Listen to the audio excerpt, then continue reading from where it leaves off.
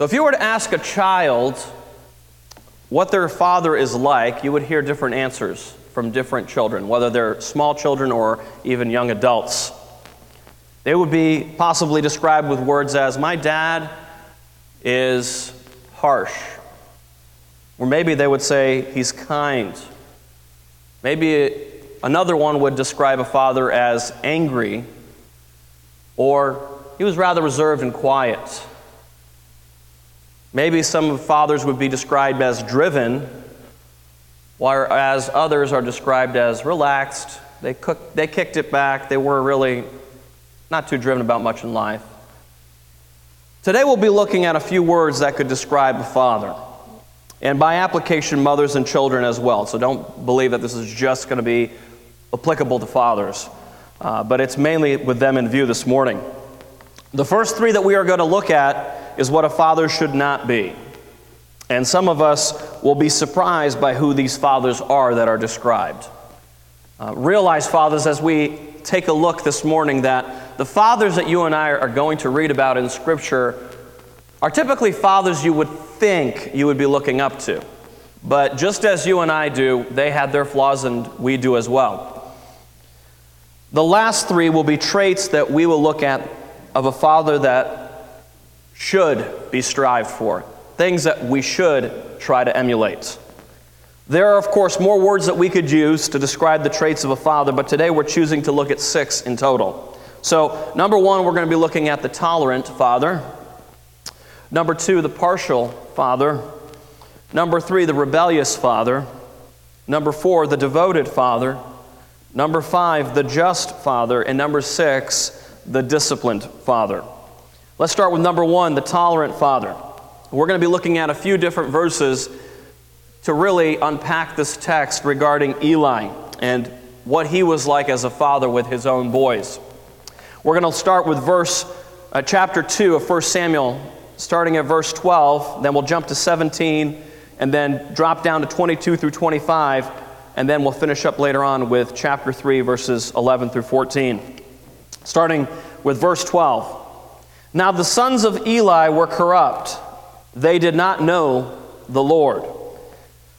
Verse 17. Therefore the sin of the young men was very great before the Lord, for men abhorred the offering of the Lord.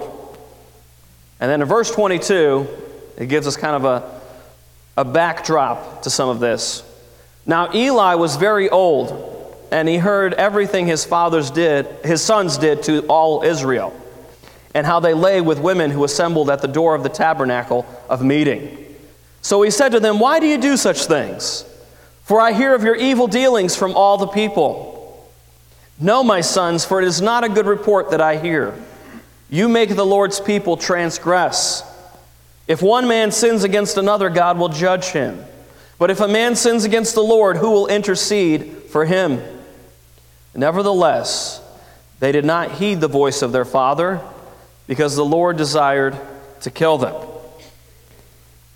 What we have here is the story of a priest named Eli, who raised 2 sons, Hophni and Phinehas, that were to follow in his footsteps in ministering to the people of Israel and offering sacrifice. But the sad truth that we read here is that these men participated in the ministry but did not know God.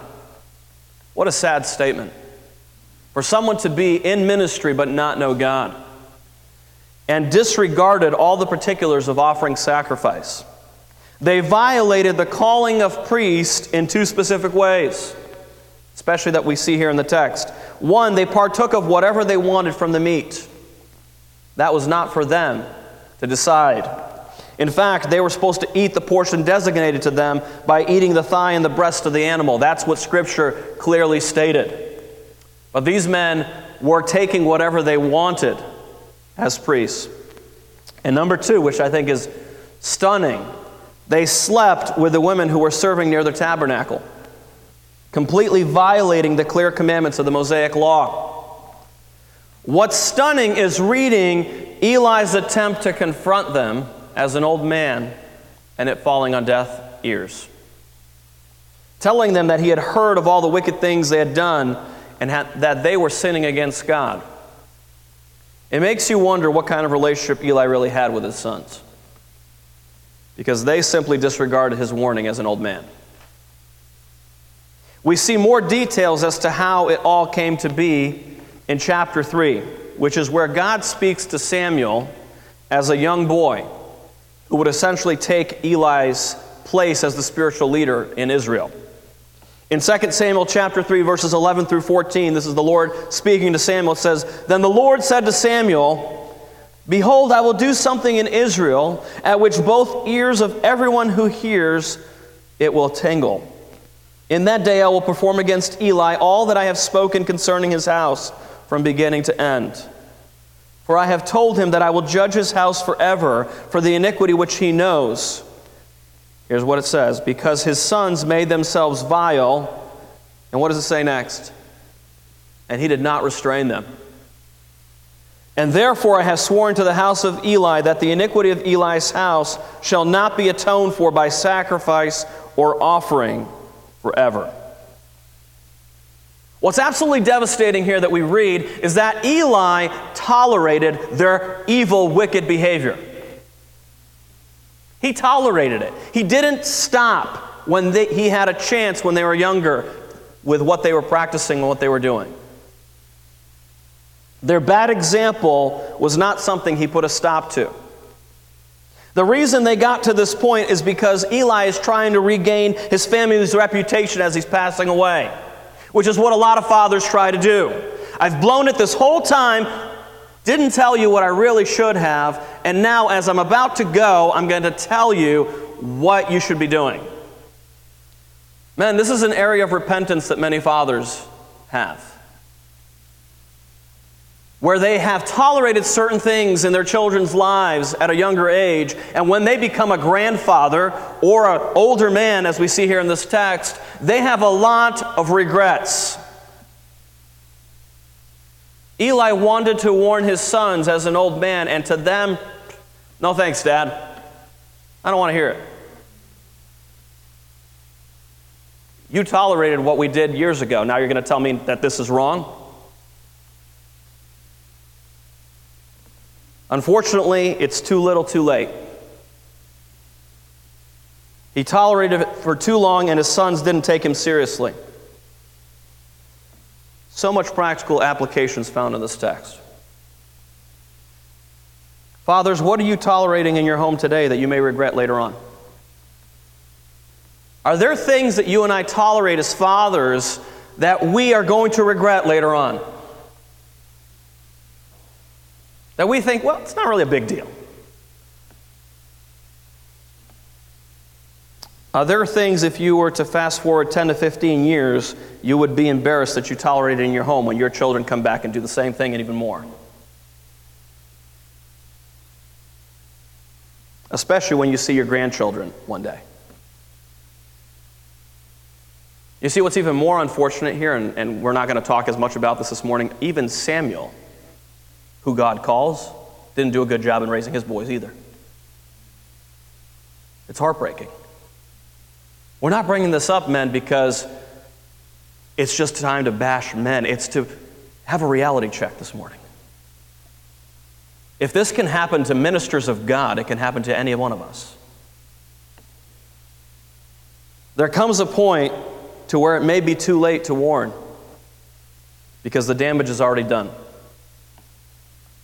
Are there sins that you tolerate, men, in your own life that you would be embarrassed if your sons and daughters repeated? You see, the truth is our children see the real us at home. They see how we love our wives. They see how we talk to others.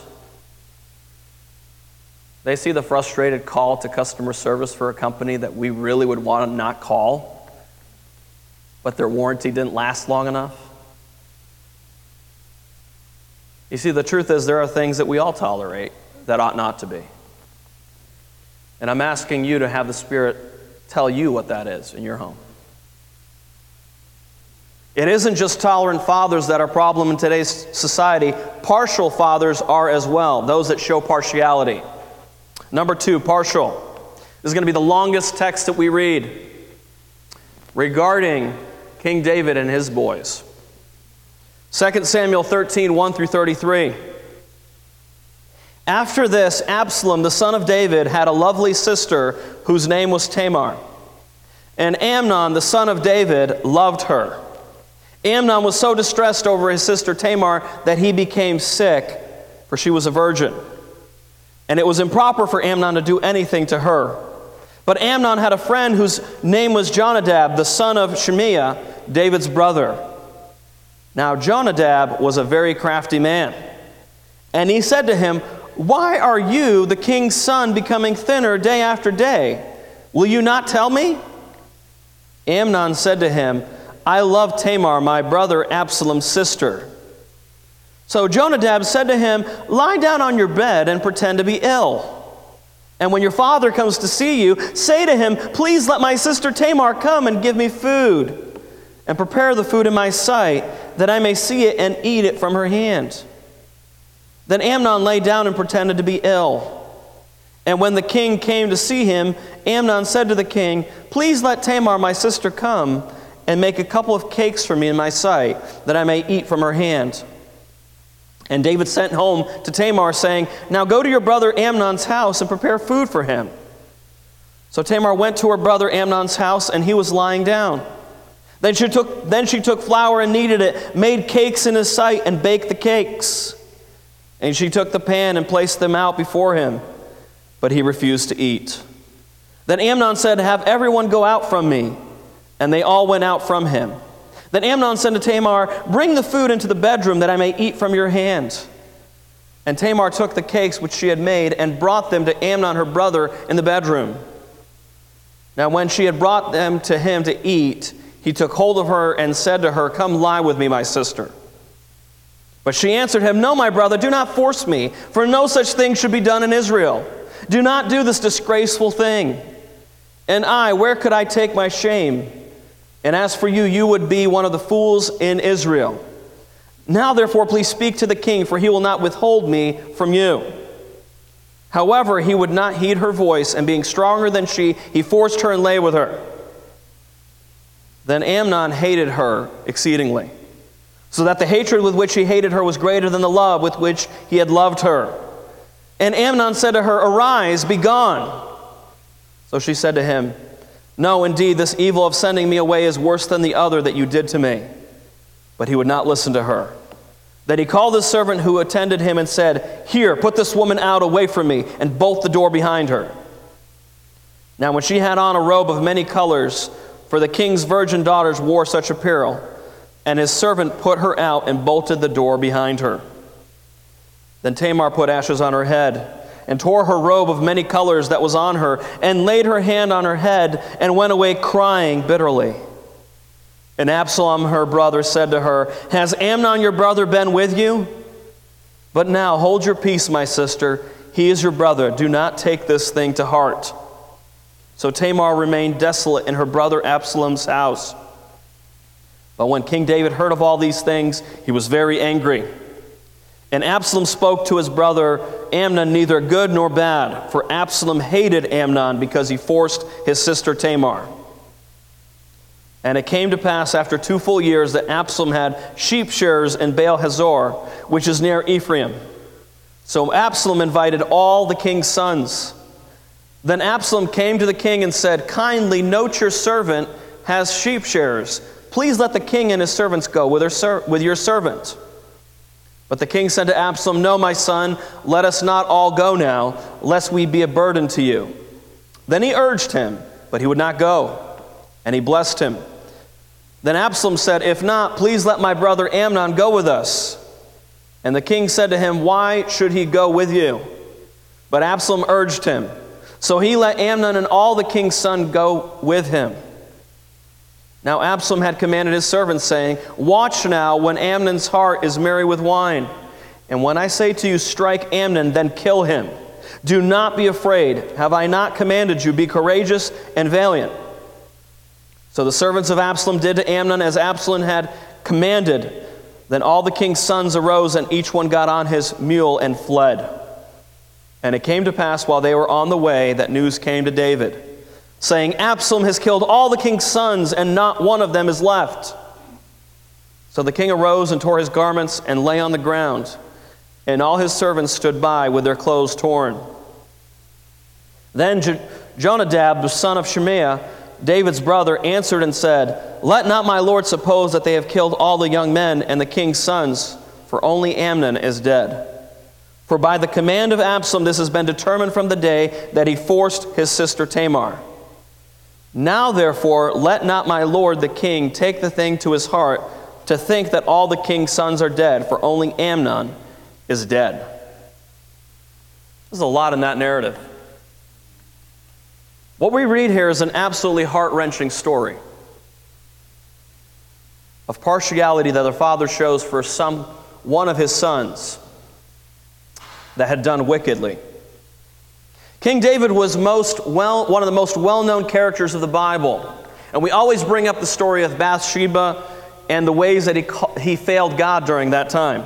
He fails adultery with Bathsheba, has her husband murdered, covers it up, but in repentance still ends up marrying her, and out of that we have Solomon that is born.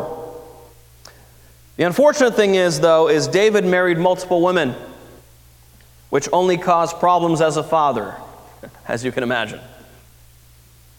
Here in this chapter, we read about Amnon. This is David's firstborn from Ahinoam, and also Absalom, his third son from Micah, and Tamar, who was more than likely the younger sister to Absalom, same mother, stepsister of Amnon. Amnon, as many young men, had an infatuation for someone. This someone was his stepsister. Yes, I know, it's gross. He fakes being sick and asks for Tamar to come and cook him a meal on the advice of one of his friends. The unfortunate thing is he thinks he's in love when it's really just infatuation. He asks for everyone to leave and asks her to bring him food in the bedroom. As she gives him food and refuses to lay with him, he forces himself on her and ends up raping her. After raping his sister, Amnon is angry and treats her like dirt, forcing her out. You're probably asking, what in the world does this have to do with fathers? Well, we're going to get to that in a moment here. Tamar is humiliated and tears her robe, puts ashes on her head, and it shows that she is in brokenness over this. She's been violated. Her brother Absalom comforts her and has her stay protected in his home. Let me ask you for a moment, why is she not staying with David? Why isn't Dad protecting her? Why is her brother protecting her? David hears about what happened and is angry, as any father would be. But that's all there is to his response. And I dare say that's all there is to a response that many fathers have when things that shouldn't be tolerated are tolerated, and when they show partiality in the home. There was more than anger that should have happened here. David is the king. He had authority to take care of what Amnon did here with justice. He tolerated it and frankly showed partiality to his son. You can imagine the family dynamic when Absalom is seeing this. You see, everybody thinks of all the things later on when David has this tension with Dad. What they don't realize is a lot of this is bred right here, when his own sister is raped and Dad does nothing about it. Fathers, partiality is found in people like King David, and it can be found in us as well. When there are things that we should be taking care of and we let it slide, or we throw our little anger for one day, and it's more serious because there's abuse that occurred or something that should not have been tolerated, and we're just going, shh, we won't talk about it. That's evil and wicked. And this was King David that did this, a man after God's own heart. David, as a king, should have exacted justice. But all we see is anger with no follow-through. You ever seen people that are angry but do nothing about it? Their kid did something wrong, they're angry for like 20 minutes, and that's it? There needs to be follow-through. And in this case, it's a very severe follow-through that should have happened. Possibly to the point of execution. Due to his partiality to his oldest son, David did not exact justice. There are a lot of things that should have been dealt with in the home, but may not be due to the partiality of a father who's been visibly upset about something, but refuses to step in and deal with the problem. Listen, men, it's okay to be upset about things, but if you don't have any follow-through, you stopped before you finished. There are a lot of things that people will tell us, hey, you need to take care of it. You're right, I need to do it. And if you stop, have you taken care of anything? A lot of men have cried crocodile tears, have showed anger towards things, and done no follow-through. This breeded contempt between David and Absalom to the point of Absalom taking into his own hands the situation 2 years later to take out his brother and exacting justice for his sister. David didn't protect his own daughter. I think you and I need to pause for a moment and realize this fact. Besides the fact that he's not taking care of what should have been with his son, he didn't protect his daughter. Absalom was the one that protected his sister. She found safety in his home. Absalom convinced his father to have his brothers come for a feast, including Amnon, and plotted with his servants to get Amnon drunk and then kill him. Now, fake news was passed back to David as if Absalom went and killed everybody, and he didn't do that. He was very particular who he took out. He took out Amnon. Fathers, your children will see when you show partiality in your judgment. When you let something slip for one that you never tolerated with the other, it'll be clear. They will see when you don't take care of things. And unfortunately, sometimes they may take it on themselves to take care of business, if you will. And I'm going to pause for a moment and make a statement that's going to probably shock some of you. But there are broken homes that if fathers actually stepped into their role as God expected them to, could have been put back together. But because fathers just let it go, didn't want to deal with it, tolerated it, showed partiality in many cases, that has never been restored. And what's even more devastating is it's many times left to the children to try to make amends. When fathers, God's called you to lead in those areas. It wasn't up to Tamar to make it right with her brother. Can I just pause and say that? David, who's their father, had every right and authority before God to take care of business here. What's amazing is parents want their children to be more mature than they are in these areas. Maybe David felt a little guilt because of what he did with Bathsheba, but there's a difference between adultery and rape. Can we agree?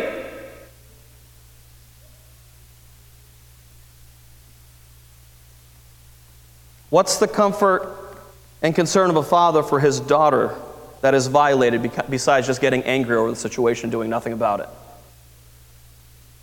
Think of what Tamar sees from all of this.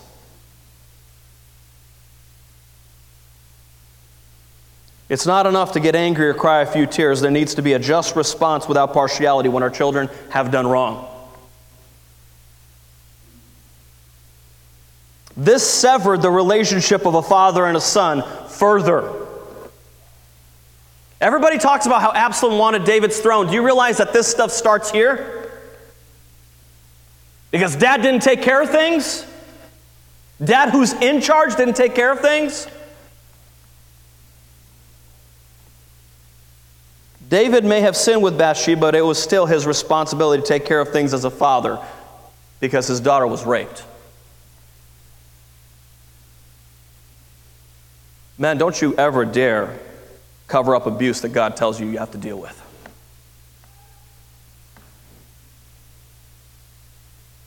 Don't ever promise your kids something that you never want to follow through, especially with these kind of severe consequences that ought to be dealt with.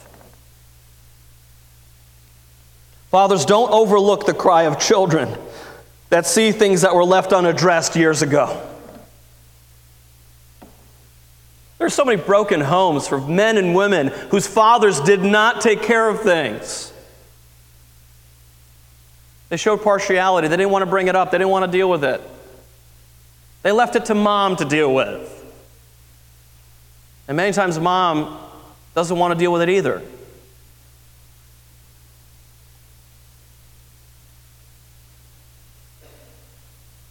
Your scars shouldn't stop you from helping others with theirs. Every one of us has scars.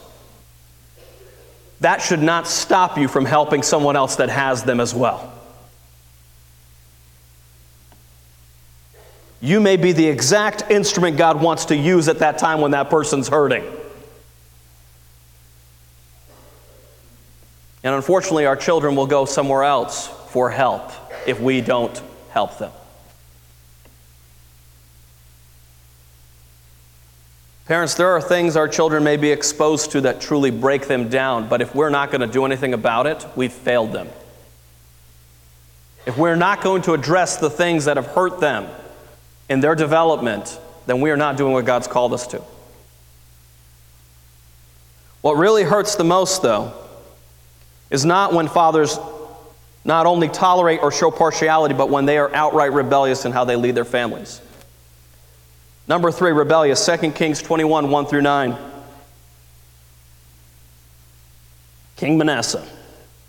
Manasseh was 12 years old when he became king, and he reigned 55 years in Jerusalem. His mother's name was Hephzibah, and he did evil in the sight of the Lord, according to the abominations of the nations whom the Lord had cast out before the children of Israel. For he rebuilt the high places which Hezekiah his father had destroyed. He raised up altars for Baal and made a wooden image, as Ahab king of Israel had done. And he worshipped all the hosts of heaven and served them.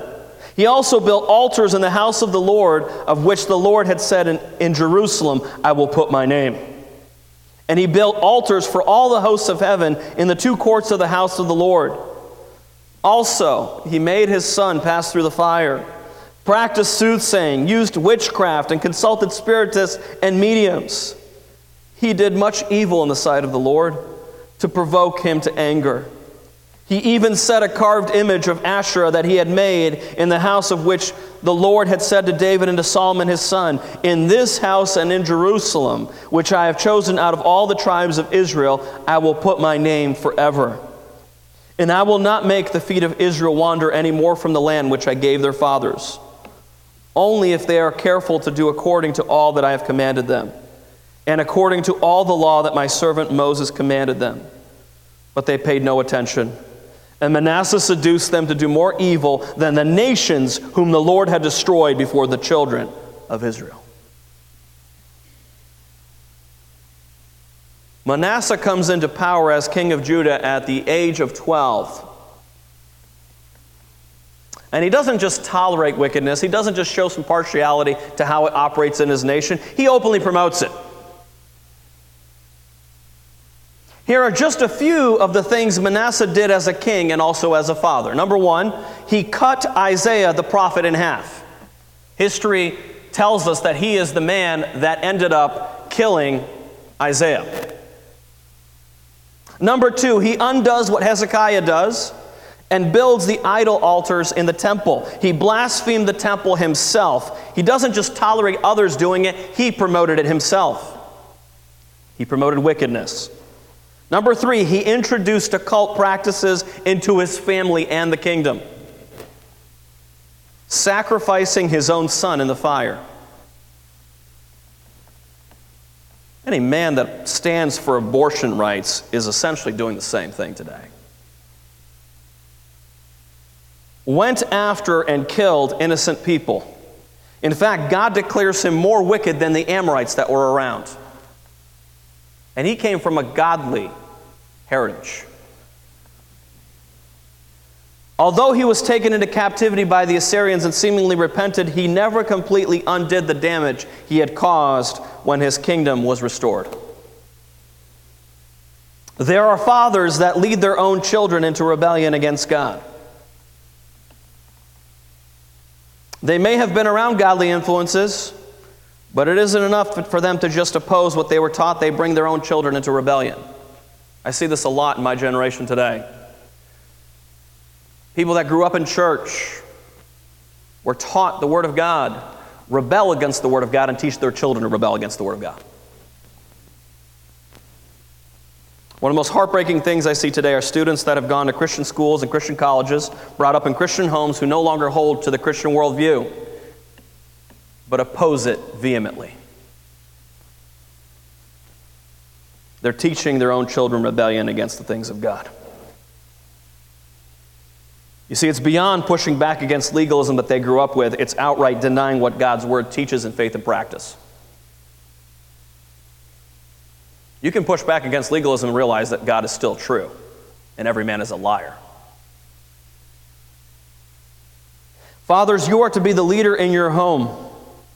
And the question becomes, are you going to be faithful and disciplined in the ways of God, or will you lead your family in rebellion against God? Your children are looking up to you. What are they seeing? You see, we've looked at bad examples so far, but what are the things that a father should strive to be? We see things that should not be in our homes. Then what does it look like? What should be in our homes? Number 4, devoted. Jeremiah 35:12 through 16 says this, "Then came the word of the Lord to Jeremiah, saying, Thus says the Lord of hosts, the God of Israel, Go and tell the men of Judah and the inhabitants of Jerusalem, Will you not receive instructions to obey my words, says the Lord? The words of Jonadab, the son of Rechab, which he commanded his sons not to drink wine, are performed.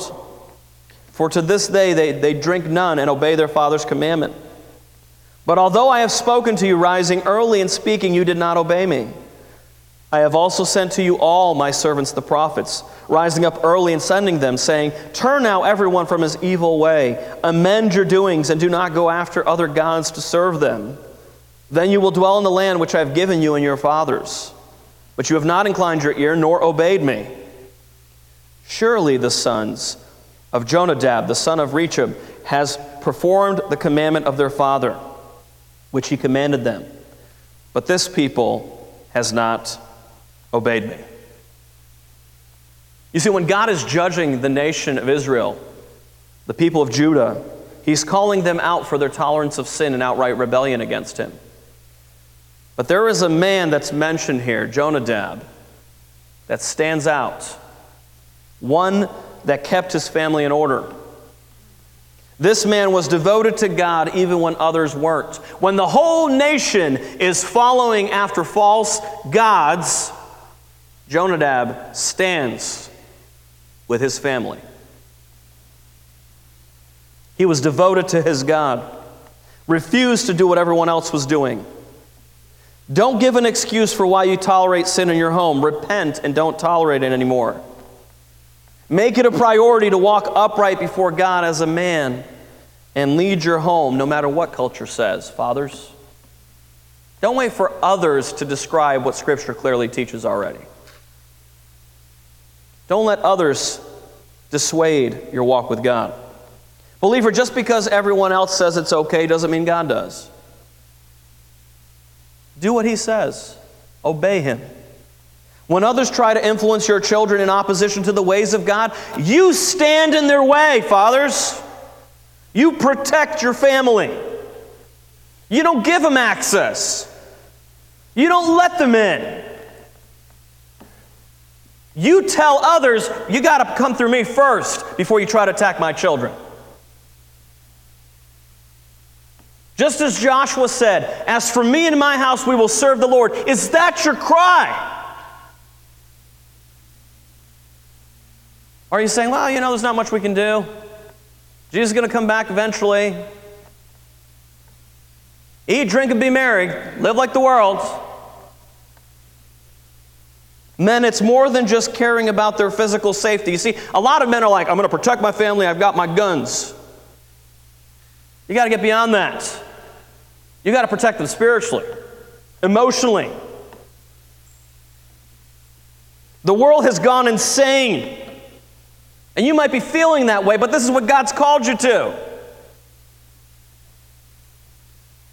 Take back what you've been giving away. Don't tolerate things you've let slip into your home. Things through media and other influences. Here's an important part, and I want to really encourage you in this, men. Get around other men that want to walk with God too. Don't be this Lone Ranger, tough guy. I got this. You're going to fail. Sometimes you've got to stand alone, as in this case. You might have to. But God's created a community of believers that we ought to be encouraging one another. Dads want to stand tall by themselves, and sometimes you may be the only one standing. But if there are other men walking with God, encourage them and be encouraged by them. It's much easier to deal with things in life when I've got another guy I can talk to and go, hey, you know what? Here's what's going on. What do you think? Oh, yeah, man, I'm dealing with the same struggle right now at home. We got to work on this. It's a whole lot better than being like, yep, I'm not going to tell anybody what I'm dealing with. I'm going to pretend everything's fine in my home. I got no struggles at all. Kicking it with Jesus. Lying to myself and others. Speak the truth, men. Don't just be devoted. It's important to also be just in how you parent and lead. Number 2, just. Colossians 3:21 through 25. Fathers, do not provoke your children, lest they become discouraged. Bondservants, obey in all things your masters according to the flesh, not with eye service as men pleasers, but in sincerity of heart, fearing God.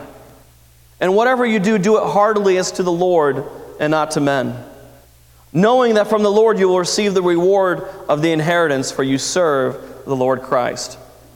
But he who does wrong will be repaid for what he has done, and there is no partiality. God doesn't show partiality in the way that he deals with us, just as he doesn't want us to show partiality as fathers. When there's partiality that is shown, there is discouragement or anger, as Ephesians says. So what are some practical ways that you can be a more just or impartial father? Number 1, spend time with each of them as much as you can. Sometimes one child will need more attention than the other. Does happen. Number 2, eat and pray together with all your children. Make it a point. Number 3, minister and serve together with all your children. Now, obviously, an infant can only cry, sleep, and poop. That's all they can do. Wait till they're of age, right? But adjust with age. Number 4, show interest in what each child likes. This is a hard one sometimes to do as a father, because something that interests your kid, you're like, man, I'm bored with this. Like 3 minutes in, my dad probably drove him nuts that I talked about the Game Boy. Drove him nuts. I would talk for 2 hours. Number 5, own your own sin as you would call them out for it. Parents, if you're upset that your kids are throwing a tantrum, whatever you do, own it. Fathers, if you ever get angry in the home, own it. Let's not be like, well, you know, you made me this way. Well, you don't give your kids that same pass, don't give yourself that one. Show grace at times, teaching them a lesson. Not every time is a punishment required. Is God gracious to you? Oh, sure he is. I can't tell you the many times I've failed God and wonder the next morning why he let me wake up. Make sure your discipline and reward is as consistent as possible across the board. You won't always get this perfectly, but strive to pay attention to what you did last time for the other sibling that did the same thing. You're not always going to get it right, parents. No one's batting 1,000. Number 7, pay attention to each child's needs. Having different needs doesn't mean you are partial to meet each one's differently. What do I mean by that? One child may need more words of encouragement. The other one just needs more hugs. Doesn't mean one's more important than the other. Number 8, this is important. When dealing with sibling conflict, be sure to listen to both sides before making a judgment. Don't just go off the first one that tells you. They're not always right. Number 9, do your best to keep the standards as much as possible the same and avoid double standards. Obviously, adjust some of this for age differences, right? Like you're not going to let your 3-year-old go drive the car, right? It's a little different. Adjust for age, for driving, bedtime, etc. And number 10, make only promises you plan to keep. When you fall and you fail, readily admit that and work to do what was promised. Just as you want to see your children with a father that cares for them, they want to see whether you care for others as well. So your relationships with people outside the home matter too, fathers. Obviously, you should have a greater concern for your own children. That is biblical, by the way. You should care more about your family than other families. God is that same way. Did you know that? He cares for his own more than he loves the rest of the world that are not his own. But in the family unit, they should all be treated justly without partiality. You may have that child that you tend to find that you have a soft spot for. But do your best to treat them all justly, without partiality. And the last way that we can exemplify a good example in the home is when we ourselves are disciplined and have a standard of discipline in our home. Number 6, disciplined. Ephesians 6:4, Proverbs 19:18, and Hebrews 12:5-6. Ephesians 6:4, and you fathers, do not provoke your children to wrath, but bring them up in the training and admonition of the Lord. Proverbs 19:18, chasten your son while there is hope, and do not set your heart on his destruction. And Hebrews 12:5-6, and you have forgotten the exhortation which speaks to you as to sons. My son, do not despise the chastening of the Lord, nor be discouraged when you are rebuked by him. For whom the Lord loves, he chastens, and scourges every son whom he receives. You see, it's important to have discipline in the home because God himself disciplines his children. You and I take our cue from our Heavenly Father. In fact, I would say that as Scripture says in Proverbs, if you don't have discipline, you hate your children. You're essentially saying, what God says, I don't care for. God is so particular in the book of Hebrews that he clearly states that if you're not disciplined, you aren't his. What you're essentially telling your children that they're not really your children if you don't care to discipline them. A parent that lets their kid do whatever they want doesn't really parent the way God wants. Don't blame culture for what God's called you to. Well, you know, the influences and this and that. Well, wait a second. If they're in your home and you're the parent, you're in charge. God is going to hold you accountable more than the teachers that they're under the influence of. And if the teacher's a terrible one, you bring them under a teacher that is going to be a good influence in their lives. You're in charge. Fathers, your goal is not merely to pay the bills, making sure your kids are into a sports team. Your goal is to train and discipline your children in the ways of the Lord. Don't get those mixed up. Don't think, well, my kids accomplished all these things. If you didn't give them what God wanted, you missed it. That discipline is interchangeably called training or correction. That is why certain things a father ought to get right in his home should be done correctly in establishing discipline. We're going to run through these and finish this morning. Number 1, spiritual discipline. Fathers, you should pick a good solid church to be a part of to raise your children. A good school environment where the children will flourish. Lead the children in prayer and Bible reading.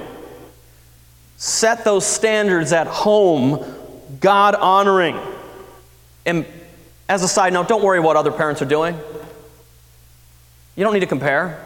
You just need to do what God says. You will fail at times in these areas, men. But instead of throwing a self-pity party when you failed, get back up and get going. Take the reins back. Your wife and kids don't need stupid excuses. Own it and move on. There's a lot of people just wallow in self-pity. Oh, I failed so many times. Get up! If the righteous man gets up 7 times, he has to keep getting up, and he falls again and gets back up. Do it. Your wife doesn't need an hour-long apology. She wants to see that you're taking it seriously. Number 2, mental discipline. Fathers, you need to train your children how to think critically and not just to buy into whatever is sold out there in the public square. Teach your children to stretch themselves mentally by having someone that reads or listens to audiobooks or actual books. Podcasts. Stretch their mind. Don't ask them to stretch their mind. Stretch yours. If you're like, that's just not my thing. Work on it. Work on that. There are things that you're going to be weak in. Doesn't mean you shouldn't strengthen that. One reason we love the classical model of education here, it stretches their mind. When they feel overwhelmed in their thoughts, teach them to take every thought captive in obedience to Christ. Because the reality is, the mind is a powerful thing, and many times it's influenced by the wrong things. Overwhelms them. Number 3, emotional discipline. Fathers, you should teach your children how to regulate their emotions. Wait, what? It says don't provoke them to wrath. That means there are some things you could do as a father that can provoke your children to wrath.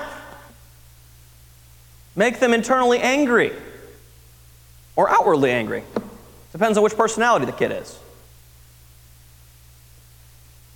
That means, men, you need to keep your anger in check when stuff's going on. What are they seeing from you? You are teaching them. And this is one that some of you will understand if you play video games. If you watched how I used to play video games, you'd go, never let him play a game again. It's an area a lot of people need to learn to regulate their emotions.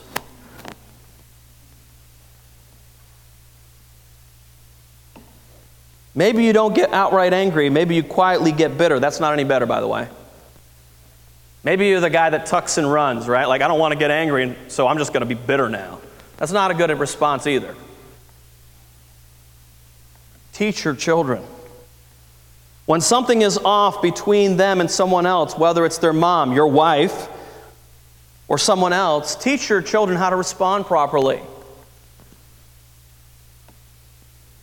The best way is to show them by what you yourself do in practice.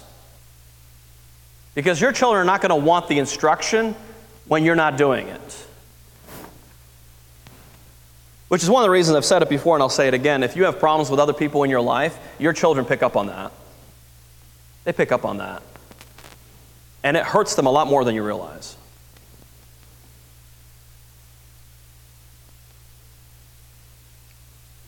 Number 4, physical discipline. Fathers, teach your children the importance of physical health by leading as an example. This is an area that's often ignored in the church, but it actually affects other areas of your life. When you are not physically disciplined, you don't take care of yourself, you won't be disciplined mentally, spiritually, or emotionally many times either. Try to love God and serve others well on 2 hours of sleep every night. See how that goes for you. It's an area that is ignored by so many in the church. Now, I'm not talking about the physical ailments you already may have. You may be older and have some things that are hard for you. I'm not talking about that. I'm talking about in areas that you can control, are you showing them discipline in this area? By the way, Jesus took a nap in the boat.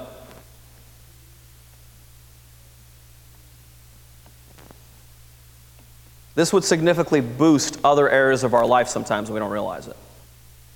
If you got enough sleep, think of how much more energized you'd be for your children.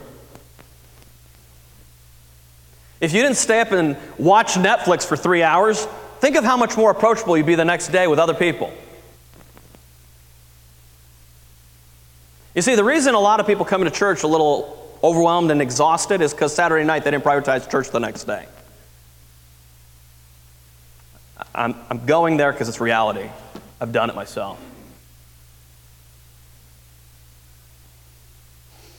Remember, when disciples were tired, Jesus said the spirit is willing, but the flesh is weak. Right? Physically, I want some sleep. Teach your children the vulnerabilities of not getting enough sleep, because you are more susceptible to temptation when you're tired, and you know it and I know it. You are more susceptible to outbursts of anger when you're exhausted or when you haven't eaten. Teach them that being unhealthy puts you in danger with your mind and emotions as well, and will directly affect their spiritual walk sometimes. So in closing, what are your traits, fathers? What are your traits? And I want you to ask that question to yourself. Are you the tolerant type? Do you let anything go? You think it'll work out in the end? There's a lot of fathers that kind of have that wing it mentality in parenthood. Yeah, it'll work itself out. God says it's all going to work out for good. I'm abusing that text, but let's do it. Number 2, partial. Do you avoid some and only confront others in your home in what they should do? I hope and pray that none of us are rebellious, that we have a complete disregard over the things of God and leading others down that same path. Fathers, if this is you, repent. Are you devoted? Is your commitment to the things of God and His Word without a concern of what others think? God is my everything, and I strive to please Him as a father. Are you just? Do you make it a point to do right by those under your care? Now, you're not always going to get it right, because you're not God, who's perfect. But you strive to do what is right. You strive to do the best to be consistent. And lastly, are you disciplined? Are you one that others can look to for guidance when it counts? You are a disciplined person because you yourself have been disciplined by God as a child. You understand what that looks like because you understand the discipline of God in your own life. Strive to be the last 3, fathers. Watch out for the first 3 because they are quite dangerous, even for a man after God's own heart like King David. It's unfortunate, fathers, but so many today do not take these warnings in Scripture to heart. And I want us to have a good Father's Day. I want us to be encouraged by what we can do that God's called us to. But we should always learn from those that have done poorly. We should never ignore those warnings. In fact, Scripture says that those are examples for us, because those are lessons God wants us to learn. May God bless all of us in what He's called us to. And fathers, may this be your Father's Day, that God takes these things and applies them to your heart, that you become that man in areas that you've been weak in, and areas that you're strong, that you get even stronger for the glory of God. Let's pray. Father, we thank you so much for your word. I thank you for this reminder once